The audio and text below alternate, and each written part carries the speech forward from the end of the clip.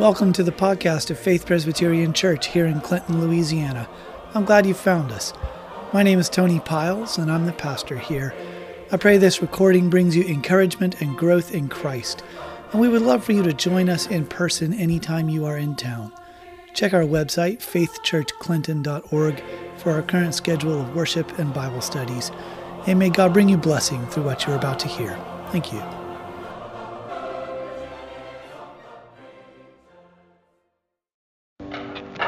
I know I often invite you to remain standing for the reading of the passage.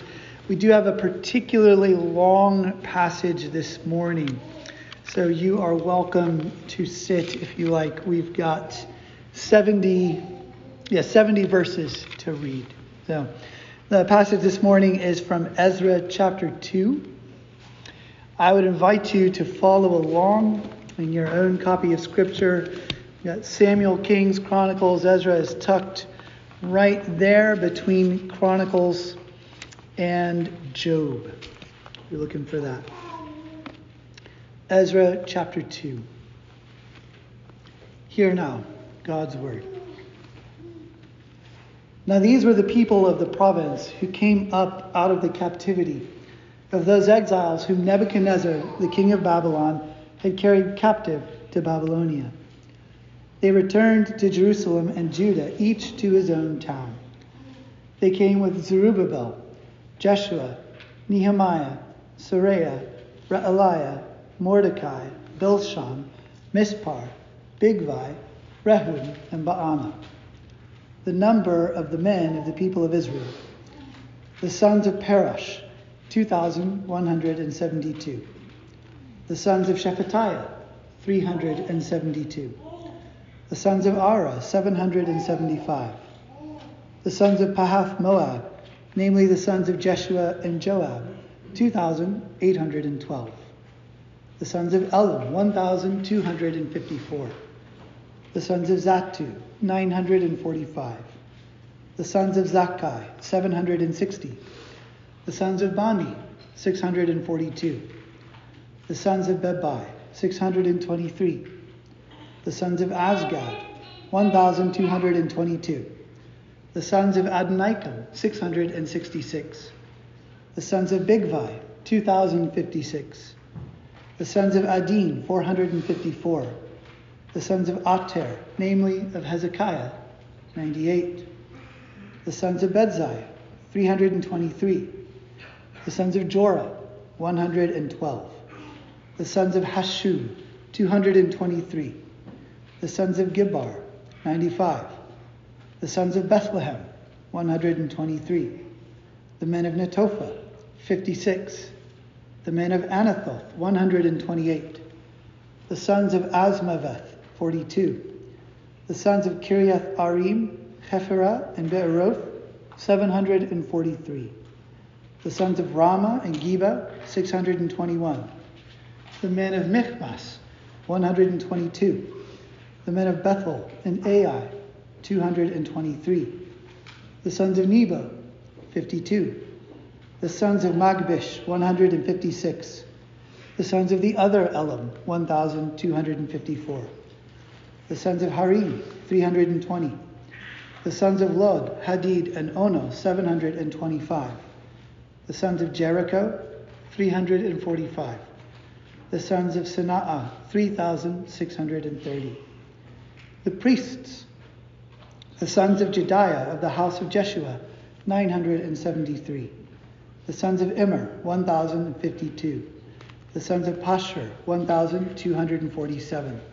The sons of Harim, 1,017. The Levites, the sons of Jeshua and Kadmiel of the sons of Hodaviah, 74. The singers, the sons of Asaph, 128. The sons of the gatekeepers, the sons of Shallum, the sons of Ater, the sons of Talmon, the sons of Akub, the sons of Hatita, and the sons of Shobai, in all 139.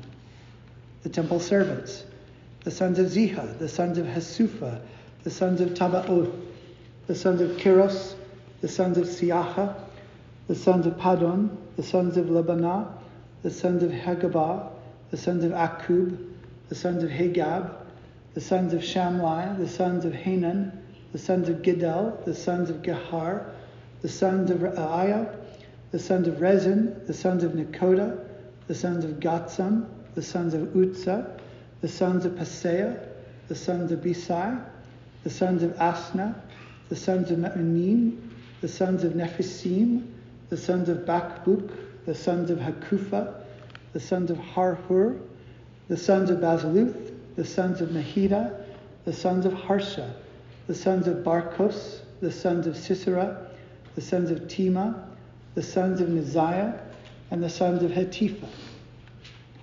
The sons of Solomon's servants, the sons of Sotai, the sons of Hassophereth, the sons of Peruda, the sons of Ya'ala, the sons of Darkon, the sons of Giddel, the sons of Shephatiah, the sons of Hattil, the sons of Pochereth Hatzabayim, and the sons of Ami. All the temple servants and the sons of Solomon's servants were 392. The following were those who came up from Tel Melah, Tel Harsha, Kerub, Adan, and Immer, though they could not prove their fathers' houses or their descent, whether they belonged to Israel. The sons of Deliah, the sons of Tobiah, and the sons of Nekoda, 652. Also of the sons of the priests, the sons of Habiah, the sons of Hakkoz, and the sons of Barzillai, who had taken a wife from the daughters of Barzillai the Gileadite, and was called by their name.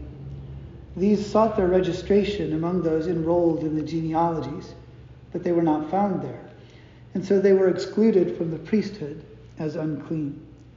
The governor told them that they were not to partake of the most holy food until there should be a priest to consult Urim and Thummim. The whole assembly together was 42,360, besides their male and female servants, of whom there were 7,337, and they had 200 male and female singers. Their horses were 736, their mules were 245, their camels were 435, and their donkeys were 6,720.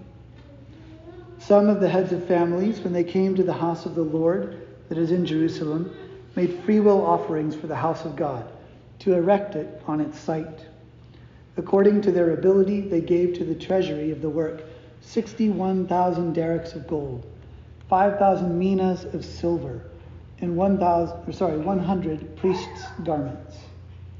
Now the priests, the Levites, some of the people, the singers, the gatekeepers, and the temple servants lived in their towns, and all the rest of Israel in their towns.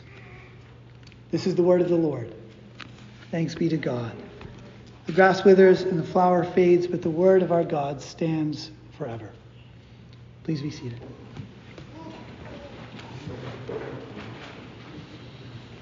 Lord God, would you open our eyes this morning that we might behold wonderful things in your law. We ask this in Jesus' name. Amen.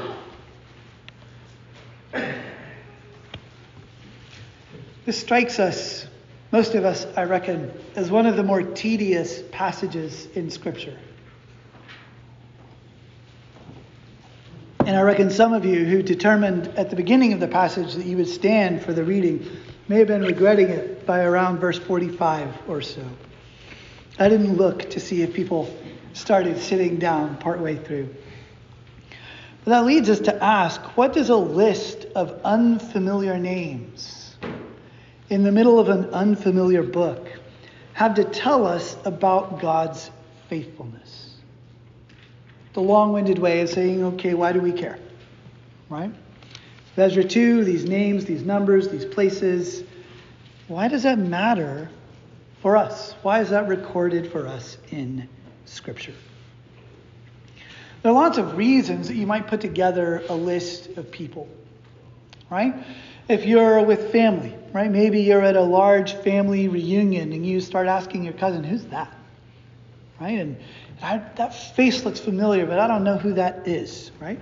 And your cousin who's in the know starts to tell you, well, this is so-and-so and that's so-and-so and that's who they're related to. And actually they shouldn't be here anyway after what they said to grandma last year.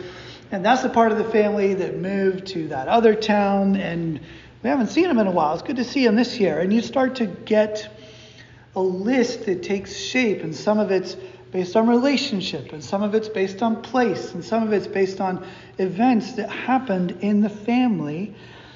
And in that list, you begin to get a narrative of who you are and who's related to whom that tells the story of the family. There's lots of reasons that list might be put together, lots of purposes you might put it to, lots of uses you might make of it. Lists of people and places and family relationships like this, right?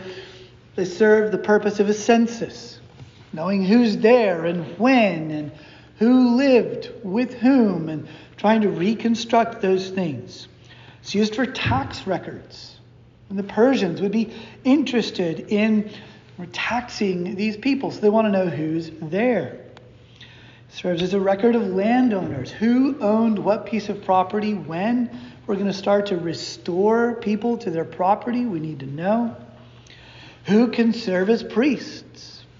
Something that becomes important later in this book is who's actually authorized by the Persian government to come back and begin to rebuild the house of God and to rebuild the city of Jerusalem. And this list here in Ezra chapter 2 bears this diverse character of a list that's brought together from different sources, defined by different relationships, and put to a variety of uses.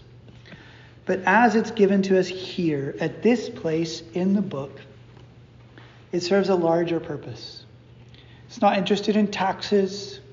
It's not interested in the ownership of land, but it's interested in displaying to us God's faithfulness to his people across time, across generations, and across geographic boundaries. So one thing we see clearly reflecting on this list, among other things, is that the people God brings back to the land are the children and grandchildren of those he saw exiled into Babylon. So that, as we've remarked before, as he was faithful to his word to take them out of the land, so he is also here, he has been faithful to his word to bring them back. And there's a continuity between the people he removed and the people he returns. So the first thing I want us to see in this chapter is an observation that God works through families. This is the ordinary means that God works for raising up a godly seed in the coming generation. We see in this list of names a connection to people who were in the land before the exile. And as God has disciplined their fathers and their grandfathers, so he has fulfilled his word to these families to bring these people back, because God works through families. And there's a continuity across generations in God's dealing with his people. This is an important thing to remember. It's an important thing to remember as you reflect on your own life, the life of your parents and grandparents. As your children grow up, you're concerned for them, for your grandchildren.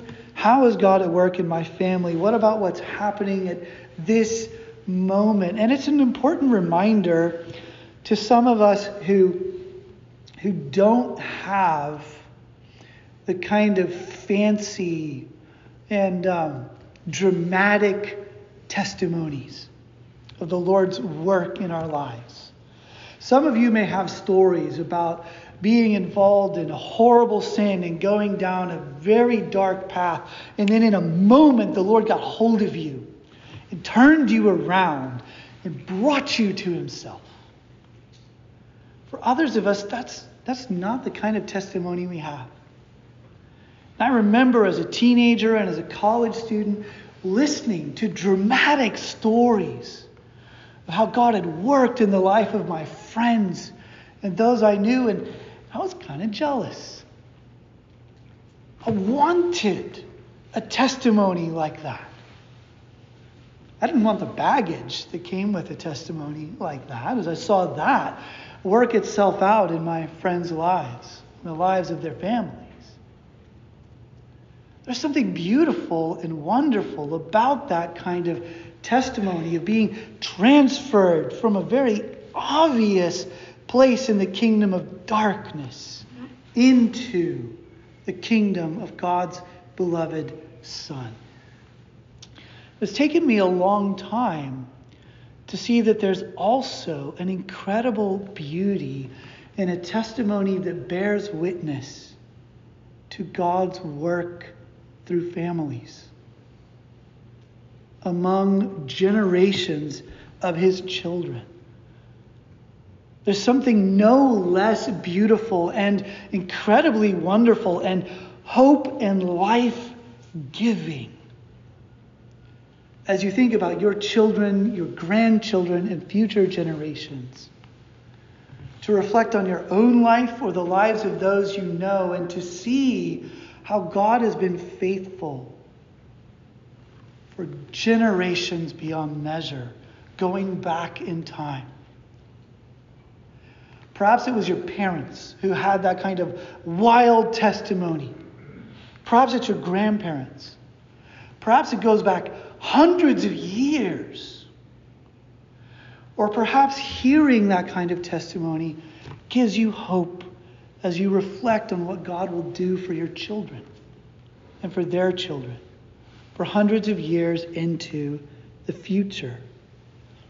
God brings people into the kingdom from outside, and we see witness to that elsewhere in this passage. But God also works in the lives of his people across generations. We see that here. We also see God working through families who can't trace their lineage. Some of the people who come don't know. They don't have the records. They've lost their birth certificate. Their grandfathers didn't write things down. We see that in verse 59, so that they're known not by their family, not by the town their grandfathers dwelt in the land, but by the places they're returning from. In Babylon, Tel Melah, Tel Harsha, Cherub, Adan, and Immer. They couldn't prove their father's houses or their descent. They couldn't demonstrate on paper that they belonged to Israel. But they're included among those who return. There's a question mark over their heritage, but they're enfolded into the people of God who return to the land. They don't know who their father was. That's an important question in the South, right? Especially if you're looking for a job, right? Who's your father? What did he do, right? That's how people introduce themselves, right? I'm so-and-so. I'm the son of, or the cousin of, or the grandson of so-and-so. And these folks didn't have that. And yet they're brought in. They rub shoulders alongside those who do. They can't trace their lineage back, but they find a place among the people who return from Babylon. But it doesn't just include. God's working through families who can trace generations back. God's working through families who've lost their records or are establishing generations going forward. God also works through families of foreigners who have come and cast everything on the Lord. There's a large number of non-Israelite names in the passage, especially among what are called the temple servants, from verse 33 and following. We don't know Hebrew names very well, right? But those who do know Hebrew, they know the Babylonian and Persian languages, are able to look at this list and say, these are not Israelite names. These are names of other people groups, some of them named after people we know were conquered during David's time or the time of the kings. But these people have found their place among God's people, so that their descendants are among those that the Lord has brought back from Babylon to repopulate the land. God works through families. He works through families going back thousands of generations. He works through families going back 1 or 2 generations. He works through families that have gaps and question marks and dark times in their history. And he works through families when those families first come into the people of God and build a legacy that will then carry forward. A hope-filled observation for us from this long list of unfamiliar names. God works through families. God also restores a whole community. Pay attention to the list of names, the way they are grouped together. We have leaders. We have lay people, the number of the men of the people of Israel, verse 2. We have priests, Levites who served alongside the priests. We have temple servants, servants of Solomon. We have these people who seek to find a place with incomplete information. A whole people, and the servants of Solomon among them. Everything needed for a functioning community. Leaders and lay people, working class and priests, those with wealth and with connection to the land. Everything needed for agriculture and for the jump start of a community that's going to take root in the land that they are returning to and will stay there for generations so that they can establish a foothold and remain. God doesn't allow a trickle to come back with a big check from the Persian government, but no means to support themselves once they get there. But God sees fit to gather the makings of a new society in Babylon, stirs them up, and brings them back to the land, where together they have the means to build a new people, a returned, functioning society, providing for one another, supporting one another, worshiping the Lord together in Jerusalem and its surrounds. God works through families. God restores a whole community. There's a very interesting omission. As we ponder God restoring a whole community, what's missing? We have Solomon's servants, right? Those who functioned as a part of the royal administration, but we have no king. We have mention of the sons of Hezekiah, but no tracing out of that family line beyond that remark. We have Zerubbabel, who's the son of Shealtiel, who's the heir to the throne of David, but that's never made much of in Ezra, Nehemiah. It's never something that the author calls attention to. Because God works through families. He restores a whole community, but he does this. He works with or without a king. It raises an important point that we see clearly as we read the Bible as a whole, as we reflect on church history, that we cannot measure God's faithfulness merely by looking at the political circumstances of God's people.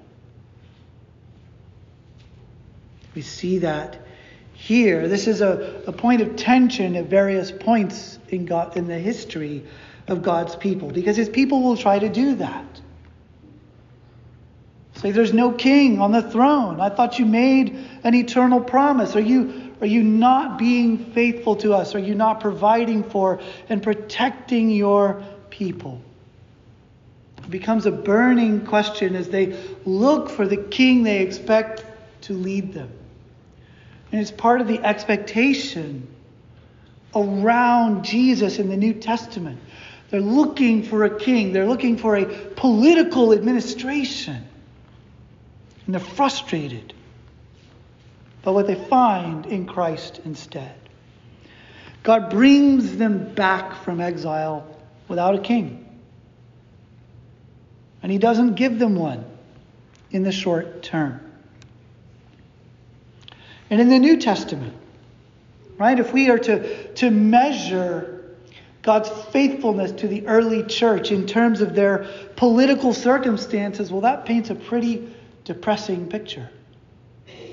As they're spreading around the Mediterranean and start to capture the attention of Rome, and then they're suppressed and persecuted at various places around the Mediterranean by the people, and sometimes actively by the government or by Caesar himself. And yet within a few generations, the entire Roman Empire is turned upside down. Christianity becomes the official religion of Rome. And as Rome is sacked by the Goths, and some of the pagan citizens of Rome look around and say, this is the fault of the Christians, because we stopped worshiping Jupiter and the rest of the pantheon. Augustine can say, that's very interesting, because you and your friends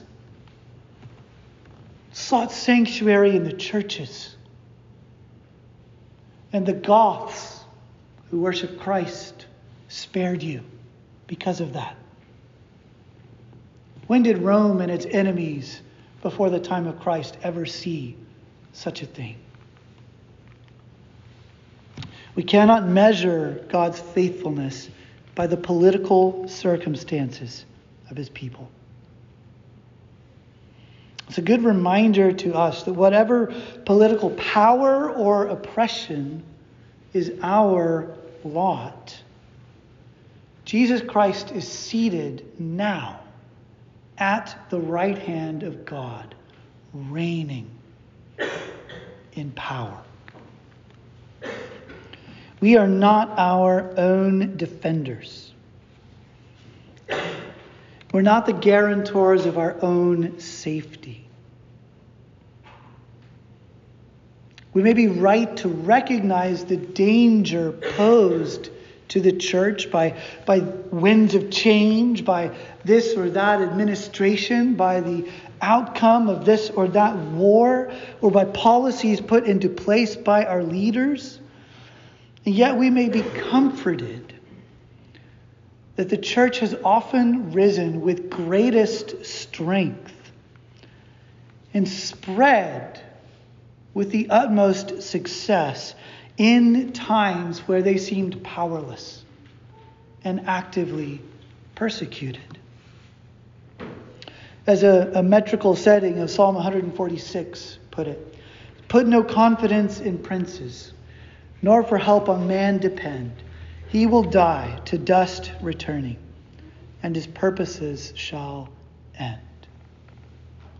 God will rule, he will govern, he will defend and protect his people, with or without a king, with or without a ruler of their choosing, with, alongside, or even against those who govern them in this or that time.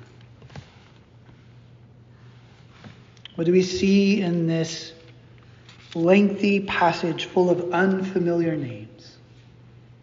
We see a reminder that God works through families. We see a reminder that as God did for them in restoring a whole community, so his care for us encompasses all of our needs. Needs we don't even anticipate. And we see here and surrounding that God does these things for his people, regardless of and in spite of their political circumstances. We can take great comfort then that Christ is our King, that the God who is faithful to them is faithful to us. And he will provide for all of the needs of Christ's church. Let us pray.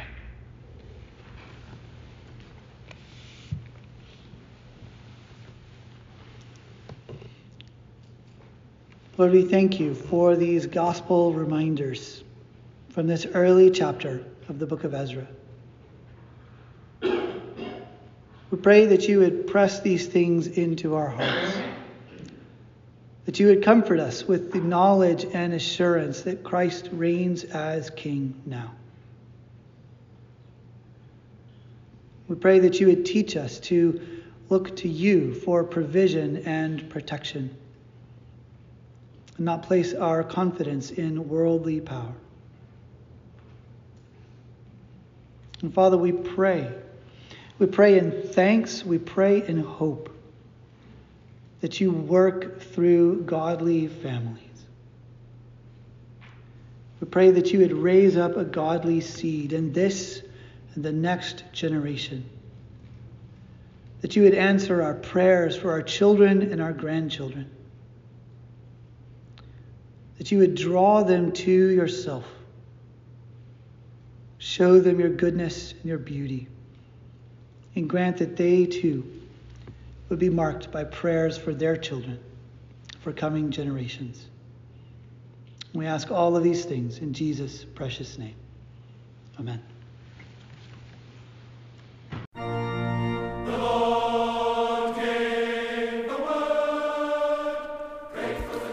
You've been listening to the podcast of Faith Presbyterian Church here in Clinton, Louisiana. Check our website, faithchurchclinton.org, for more teaching and for our current schedule of events if you'd like to drop in. We pray this recording has been a blessing to you. Go in peace.